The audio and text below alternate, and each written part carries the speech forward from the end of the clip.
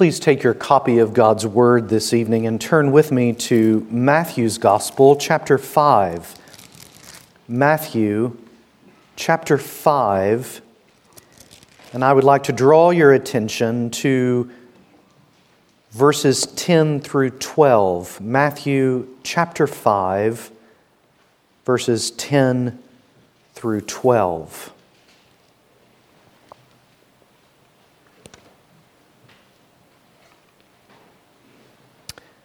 Blessed are those who are persecuted for righteousness' sake, for theirs is the kingdom of heaven. Blessed are you when they revile and persecute you and say all kinds of evil against you falsely for my sake. Rejoice and be exceedingly glad, for great is your reward in heaven. For so they persecuted the prophets who were before you. As a young man in ministry, I discovered that my grandfather had quite an extensive Christian library. An eminently godly man, it was little surprise that he desired to fill himself with soul-stirring theology, biblical study, and church history. One small volume that stood out to me as I began looking through his library after his death was a book that would not be unfamiliar to you called Fox's Book of Martyrs. It was a paperback copy with a purple cover with a golden crown in the center. I remember it well. The pages were dog-eared and tattered from its obvious use. Published in 1563, John Foxe chronicles the vivid history of English and Scottish accounts of Protestant suffering and martyrdom under the reign of the Roman Catholic Church. Every page, it seems, was filled with illustrations of torment, anguish, and burning. As I began to make my way through these stories and through this rich history, Foxe himself began to foster within me a love not only for that particular time period in the church's history, but for the persecuted church throughout all of church history as well as today. Foxe chronicles the history of a man by the name of John Hooper. Born in 1495, his early life was spent in Cambridge and Oxford. Very early on in ministry, he travels to France and Switzerland, where he befriended Protestant reformers who planted a zeal within him for Reformation in England. After the death of Edward, Mary I, eventually known as Bloody Mary, as history will remember her, ascended the throne and immediately began to usher England back to Rome. Hooper, along with many other Protestant preachers and pastors, were immediately arrested and imprisoned in the Tower of London. On numerous occasions, Hooper was brought forth and ushered before assembled councils and commanded to recant his Protestant heresy. Every time he refused. On February the 9th, 1555, Bishop Hooper was led to his place of execution, tied to a stake, and burned. Chronicling these events, John Foxe tells us that as Hooper was escorted to the stake, he implored the people to join him in reciting the Lord's Prayer. Foxe recorded that weeping and sobbing washed over the crowd of spectators. And when he reached his erected place of death, an iron hoop was placed around his chest to secure him to the wooden stake. As the kindling was placed around the base of the stake, he caught 2 bundles in his arms, he kissed them, and he put them under his arms. The cold morning and blustery English wind was so fierce that when the flames were lit, they barely touched his body. The bottom half of his body began to burn, but only slightly, while the fire never reached his upper body, only burning his hair. Foxe writes this: "In the time of which fire, even as the first flame, he prayed, saying mildly and not very loud, but as one without pains, O Jesus, Son of David, have mercy upon me and receive my soul. As the second fire was spent, he did wipe both his eyes with his hands, and beholding the people, he said with an indifferent, loud voice, 'For God's love, good people, let me have more fire.'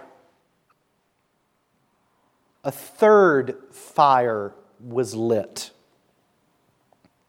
And amidst the waning flames, he prayed with a loud voice, 'Lord Jesus, have mercy upon me.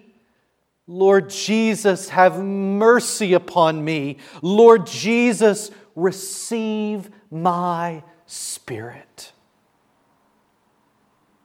These were the final words that emerged from the flames. Little by little, Hooper burned. First one finger, then the next. One arm fell off into the fire, and then the next arm, until he finally yielded up his spirit. Foxe writes, "Thus, when he 3/4 of an hour or more he burned in the fire. Even as a lamb, patiently he abode the extremity thereof, neither moving forwards, backwards, or to any sides, but having his nether parts burned and his bowels fallen out, he died as quickly as a child in his bed.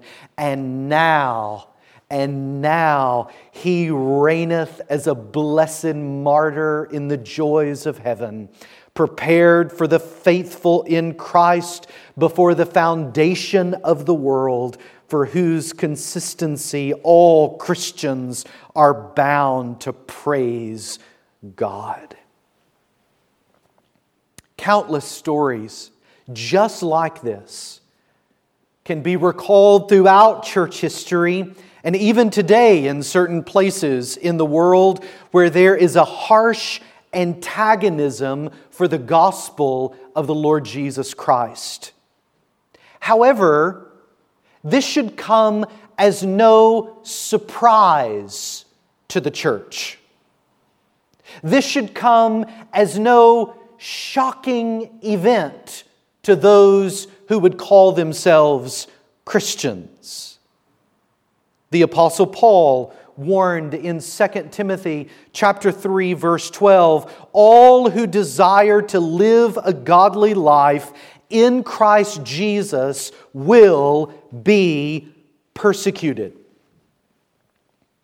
Paul is deeply persuaded that conflict is inevitable between the church, that is, those composed of living righteously, and those in the world who revel in their ungodliness and sin. This, my friends, is a tension between light and darkness. The Gospel of John, I read to you just moments ago, chapter 15, our Lord's words, "If the world hates you, you know that it hated me before it hated you." Every faithful believer who desires to live a godly life must expect persecution. Now, it's not that every believer will be tortured or imprisoned or asked to recant or burned at the stake, but every believer here within the sound of my voice and listening online will experience at one point or another severe opposition from the world. Now, what does this mean for the church? It means that the church is composed of individuals that the world despises. Now, there may be an outward facade of friendliness and a desire for cooperation, but beloved, in the recesses of the heart of the ungodly, there is a vehement hatred for the things of God and the good news of the gospel of the Lord Jesus Christ. And in the conclusion of our Lord's Beatitudes, here in Matthew chapter 5, Jesus does something quite strange, doesn't he? He pronounces divine blessing upon those who suffer persecution. Blessed are those who are persecuted for righteousness' sake, for theirs is the kingdom of heaven. Blessed are you when they revile and persecute you and say all kinds of evil against you falsely for my sake. Rejoice and be exceedingly glad, for great is your reward in heaven, for so they persecuted the prophets who were before you. And so tonight in our time together, I would like to divide this text into three parts. Three very simple parts to really wrap our hearts around what our Lord is saying.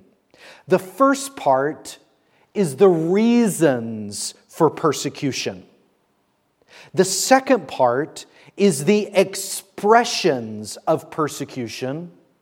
And the third part is the reward of the persecuted. First off, the reasons for persecution. And that brings up a question, does it not? Why will Jesus' followers face persecution? Well, the answer is very simple in the context of Matthew chapter 5. Because Jesus' followers exhibit the godly characteristics of the previous Beatitudes. Perhaps this is what Paul has in mind when he wrote to young Timothy, that those who desire to live godly lives, holy lives, righteous lives will face inevitable persecution. Now, Jesus here in our text defines persecution and suffering arising from two sources. First, notice verse 10 of Matthew chapter 5. True disciples of Christ are persecuted for righteousness' sake. For righteousness' sake. So Jesus' statements that we know as the Beatitudes can be divided into two groups of four, with each group ending with a reference to righteousness. The first group of the Beatitudes concludes in Matthew 5, verse 6. Would you look there? Blessed are those who hunger and thirst for righteousness. The second group ends in our text that I've read to you in verse 10. Blessed are those who are persecuted for righteousness. So the three Beatitudes that conclude with a hunger for righteousness are descriptions of emptiness. Verse 3, poor in spirit. Verse 4, those who mourn. Verse 5, meekness. Do you see there's a kind of emptiness? And if you hunger for something, it's something you don't quite possess. And so those who are poor in spirit, those who mourn, those who are meek, hunger for righteousness. And then the second group of Beatitudes demonstrates to us that this emptiness and need is being fulfilled in the form of mercy, verse 7, purity, verse 8, and peacemaking, verse 9. And those three Beatitudes, mercy, purity, and peacemaking, are the righteous living that Jesus is referring to here in verse 10. So the result of this type of righteous living is inevitably persecution. Jesus is making very clear that the righteousness exhibiting itself in a believer's life through the characteristics of mercy, purity, and peacemaking provokes violence within those who do not know Him. Perhaps you've experienced that. The harder you try to bring about peace in conflict, the more upset people get with you.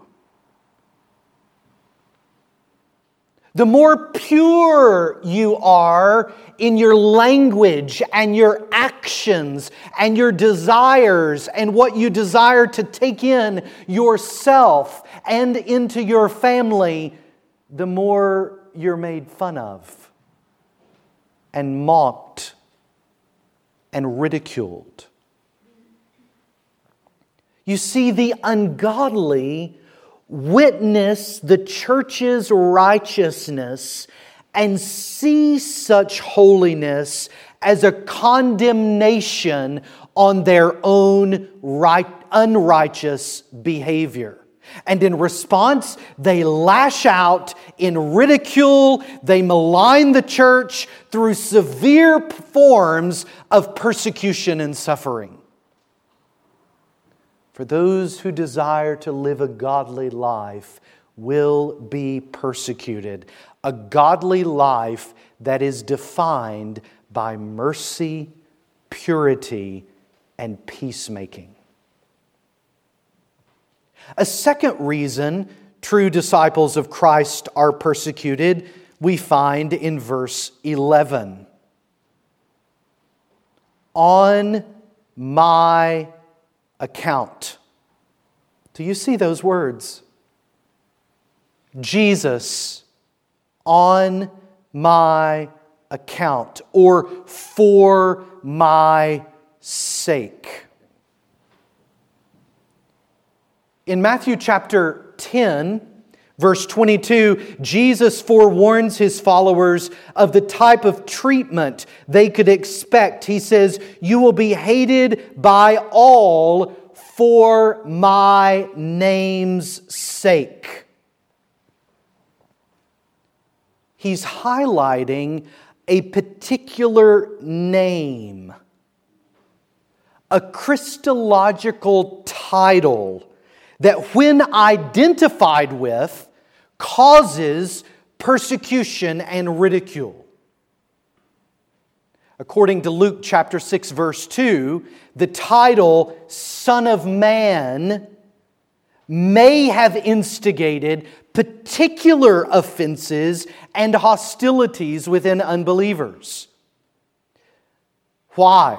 Well, this specific title identifies the Lord Jesus Christ as a king of divine heavenly origin who will reign over a universal and eternal kingdom, and the only one who is supremely worthy of worship by all the peoples of the earth.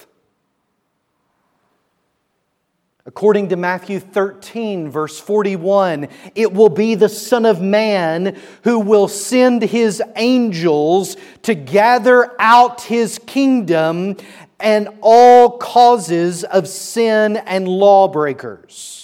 It is the Son of Man in Matthew 16 who is going to come with His angels in the glory of His Father when He will repay each person according to what he has done. It will be the Son of Man in Matthew 16 verse 28 coming in His eternal kingdom. In Matthew 19, verse 28, we see it is the Son of Man who will sit on His glorious throne. Do you see?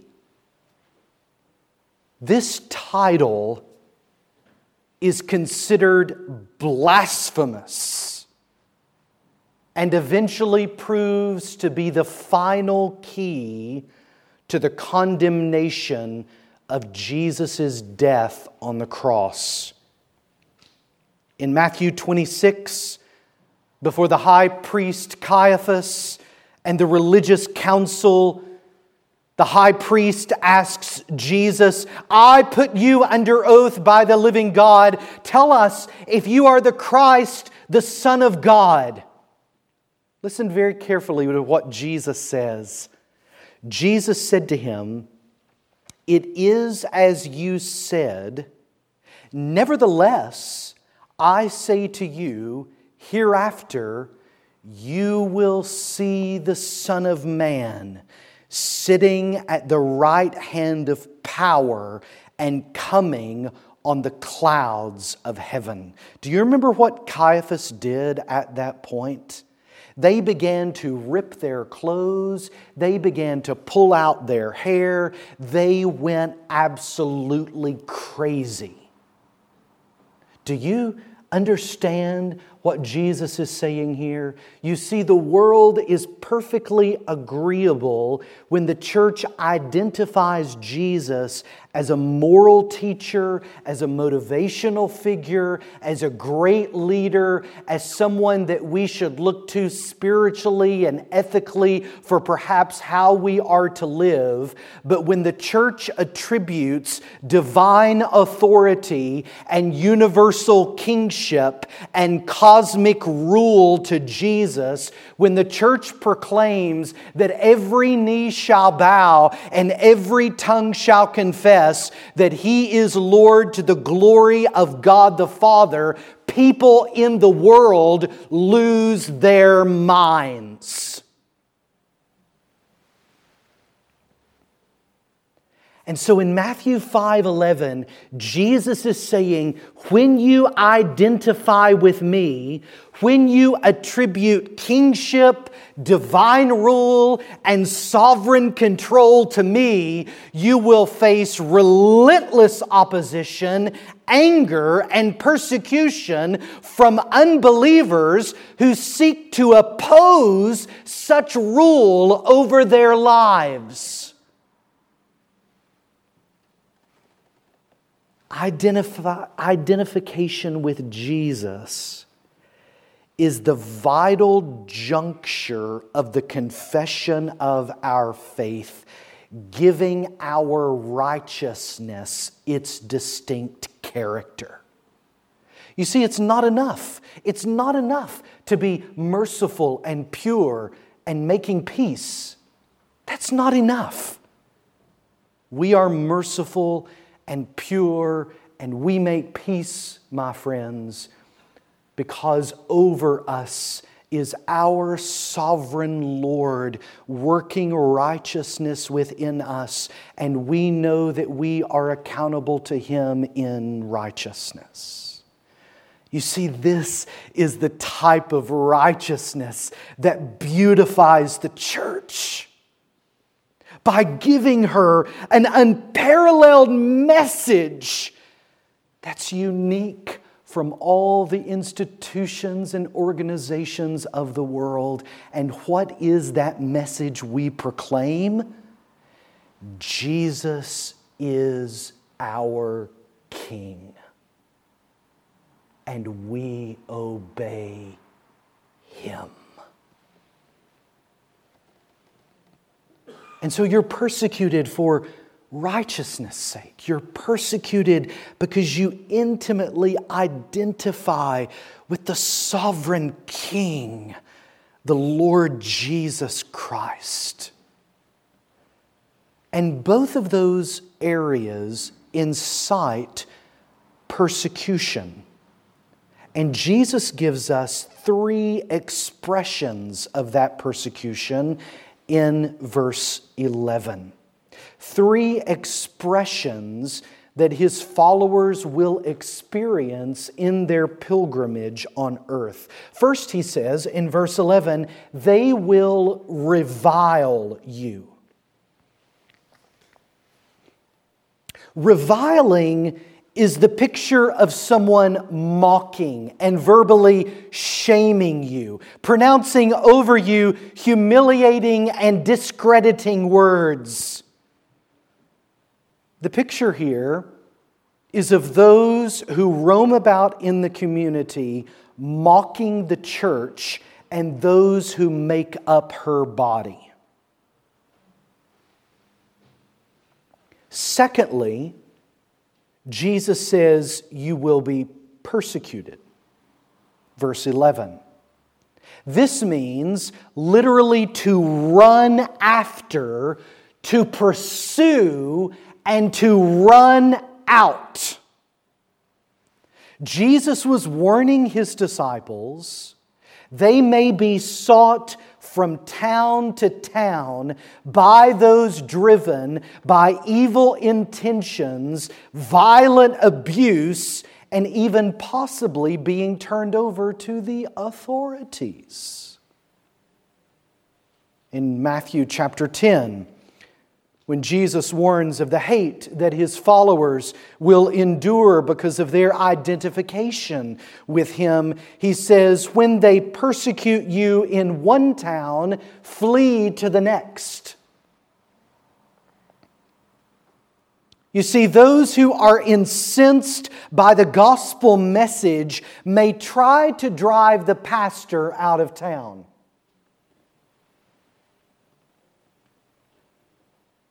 Those who are enraged by the evangelistic efforts of the church may seek to bring that church before the authorities for violating their privacy or for even hate speech and preaching against sin. All manner of things may be invented to pursue you and run after you and run you out of town. That's what Jesus is saying here. But my friends, the church, regardless, must be a beacon of gospel light within a community seeking its good by proclaiming the saving message of Jesus Christ. Some will see this as a beautiful representation of the transforming power of Christ, while others will hate every single effort the church is involved in. And they will seek to close you down.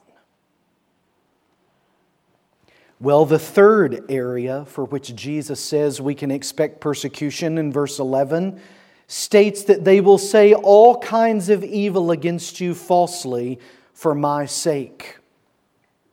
That is, the followers of Christ will have false allegations raised against them based on imaginary lies.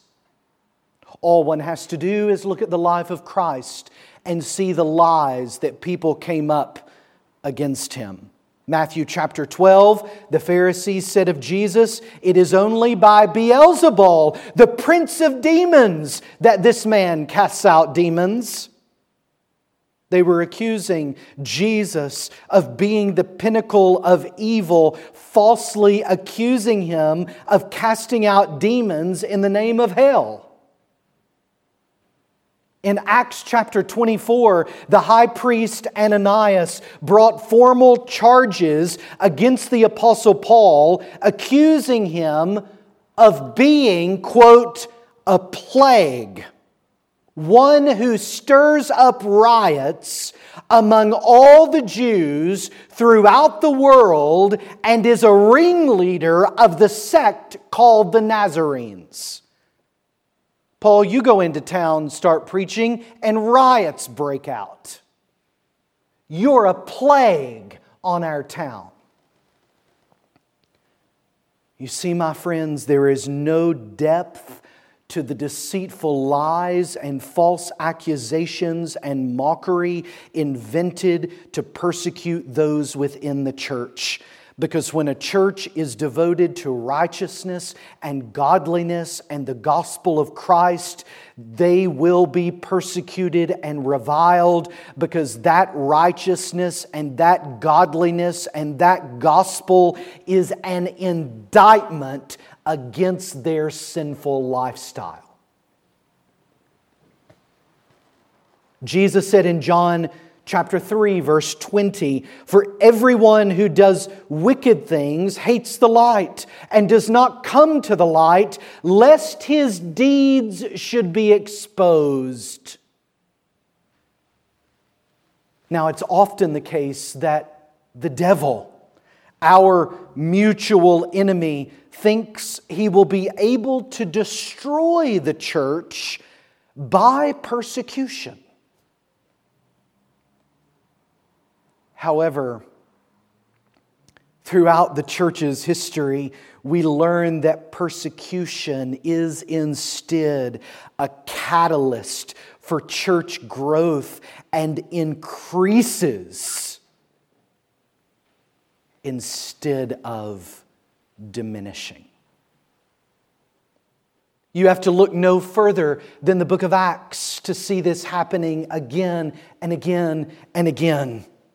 Luke records in Acts chapter 4, verse 4, that the religious leaders seized the apostles and imprisoned them. And he adds, "But many of those who had heard the word believed, and a number of the men came to about 5,000. You see, you can lock up the pastors. You can put Christians in prison all day long. You can line us up. You can fill the prisons with Christians, and the church marches on. After Stephen was stoned at the height of Saul's persecution of the church, it says in Acts chapter 8, verse 1, that the church scattered throughout the regions. But several new congregations were established as far away as Phoenicia and Cyprus and Antioch by the scattered believers.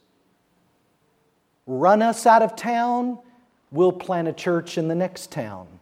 Run us out of that town, we'll plant another church in the next town.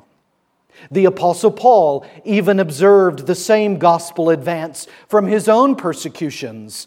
He chronicles for us in Philippians chapter 1, I want you to know, brothers, that what has happened to me has really served to advance the gospel so that it has become known throughout the whole imperial guard and to all the rest that my imprisonment is for Christ. And most of the brothers, having become confident in the Lord by my imprisonment, are much more bold to speak the word without fear. Put our hands in shackles between police officers and prison guards, and we'll share the gospel with them, and they may be saved. Put us behind the prison doors, and like John Bunyan, we'll preach through the bars, and people will be saved. The persecuted church, the devil deceives himself into thinking that he can stop her mission in the world. But the glorious reality is this, church: persecution serves to display the righteousness, the courage, the boldness, the power of the gospel of Christ, and achieves the complete opposite of that which our enemy desires. Regardless of pandemic, regardless of persecution, regardless of political upheaval, regardless of economic crisis, Christ builds His church. And the gates of hell will not prevail against it.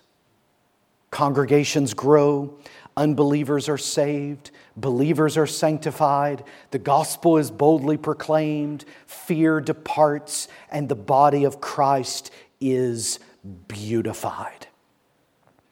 And so here Jesus is in this grand Sermon on the Mount, preaching these Beatitudes, looking out and pronouncing blessing upon those who identify with Him. And He's saying, when you are persecuted, when you are reviled, when you are mocked, when you are run out of town, when you are beaten, arrested, murdered, and burned, know this: you belong to me.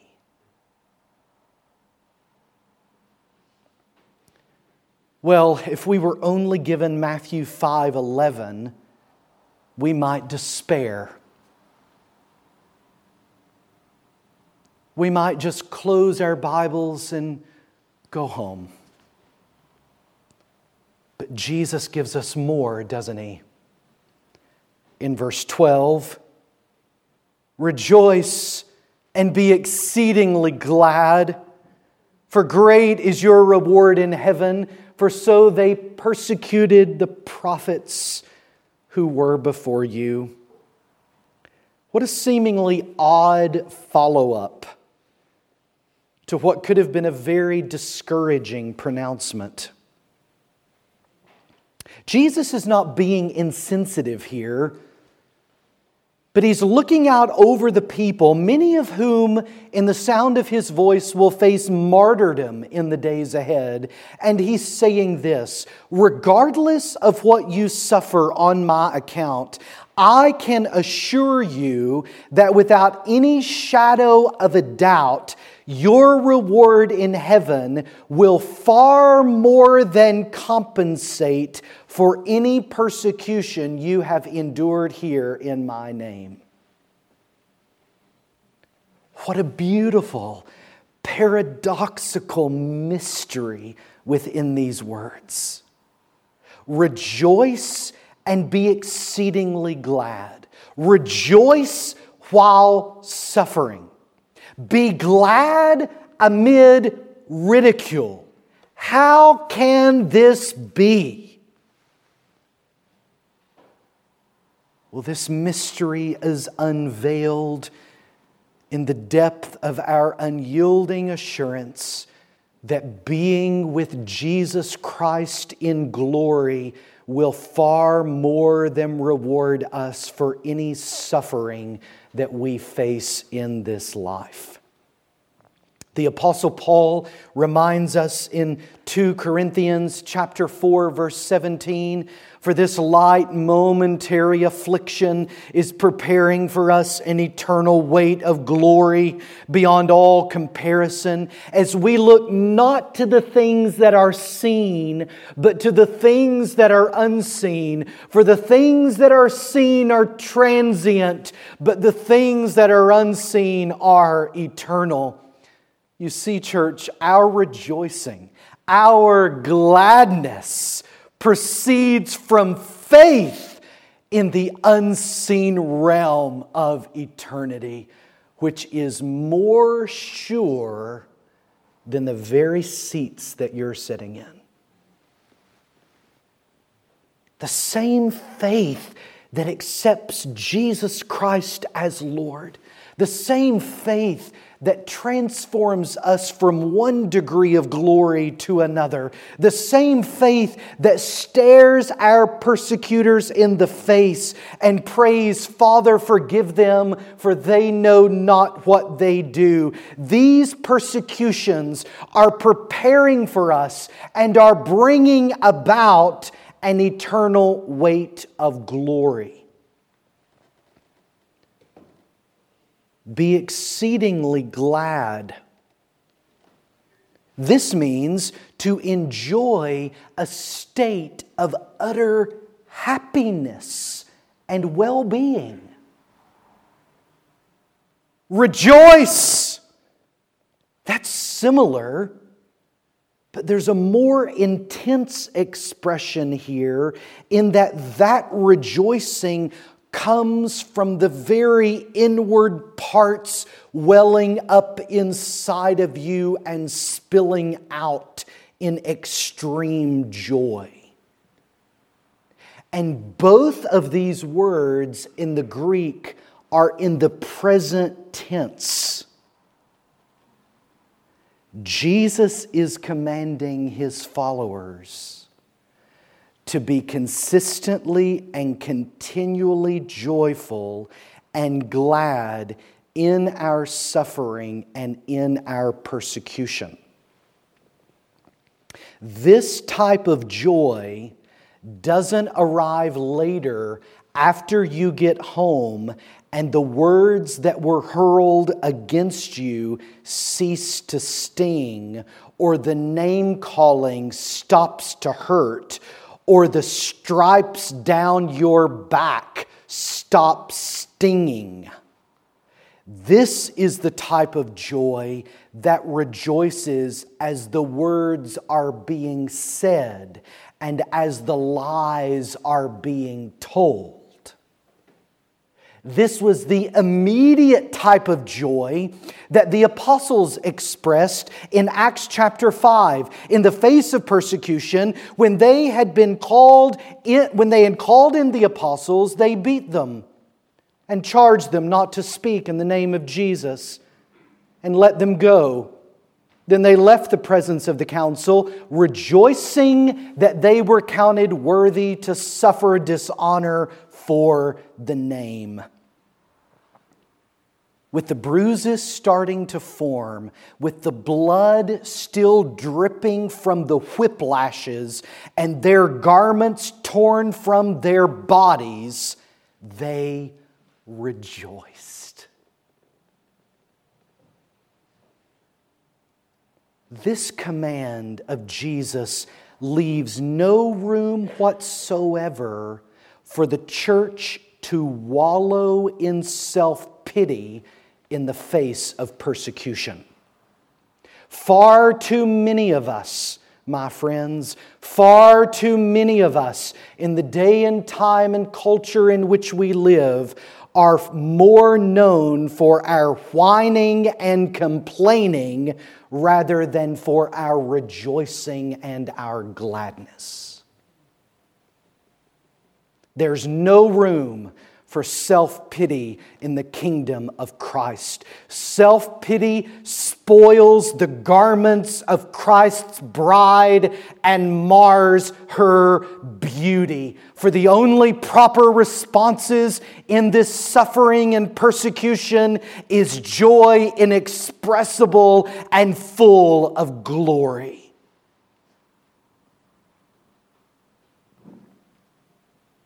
Now, when we forget to rejoice, and oh, how often we forget, our Lord says, consider the prophets in verse 12. The prophets are described in Hebrews 11, aren't they? Others suffered mocking and flogging and even chains and imprisonment. They were stoned, sawn in two, and killed with the sword.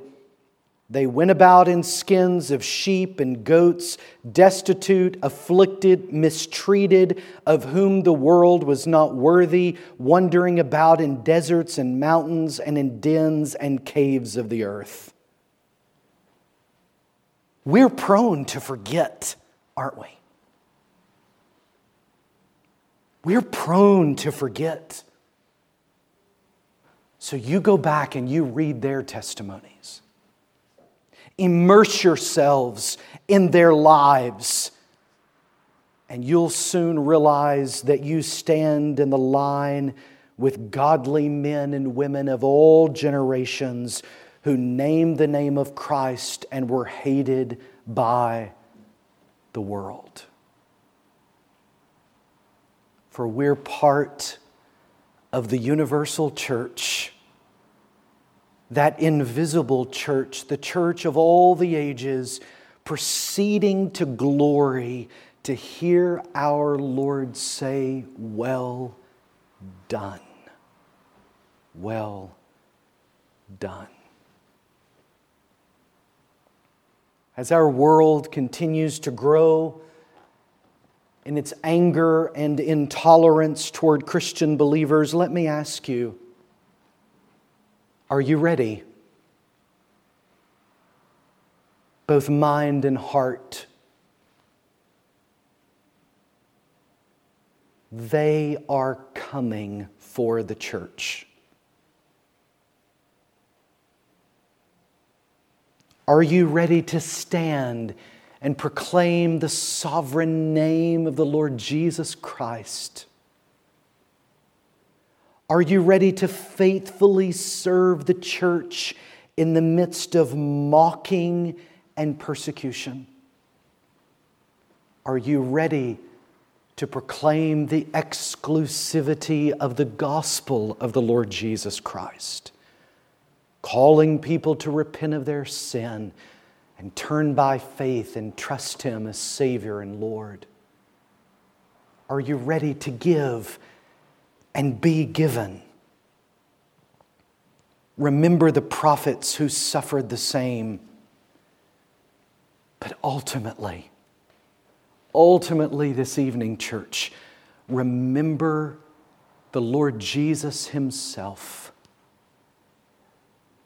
who bore His cross with gladness and rejoicing.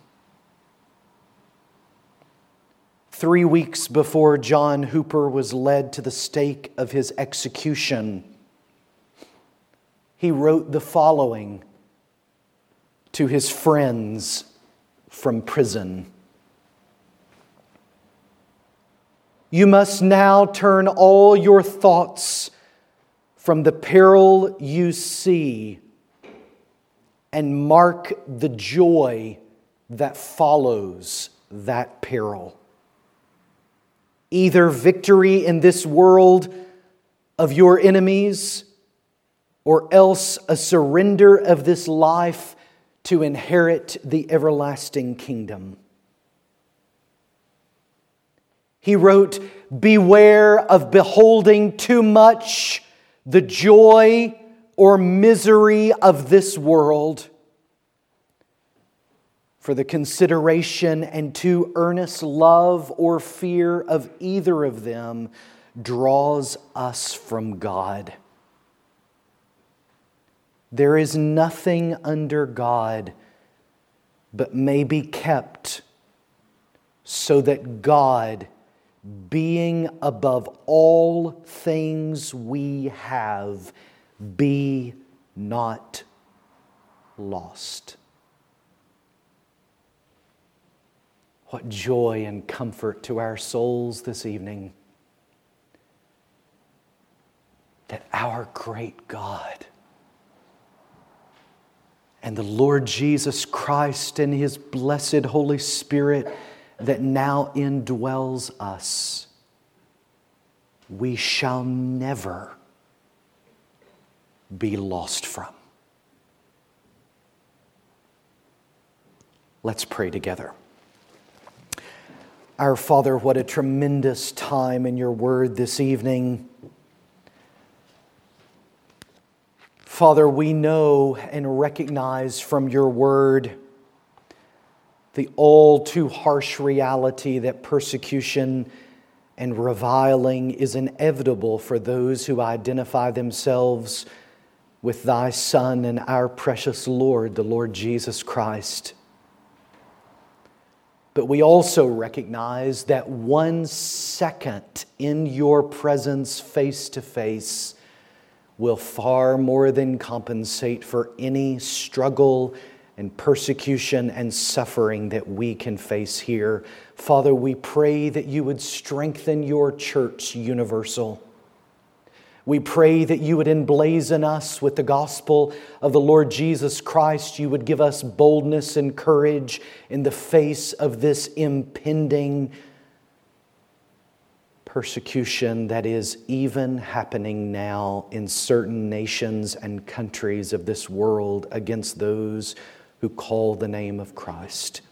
For they are our brothers and sisters, and we identify with them, and we join hands with them, and we ask You to plead in Your great intercession on their behalf.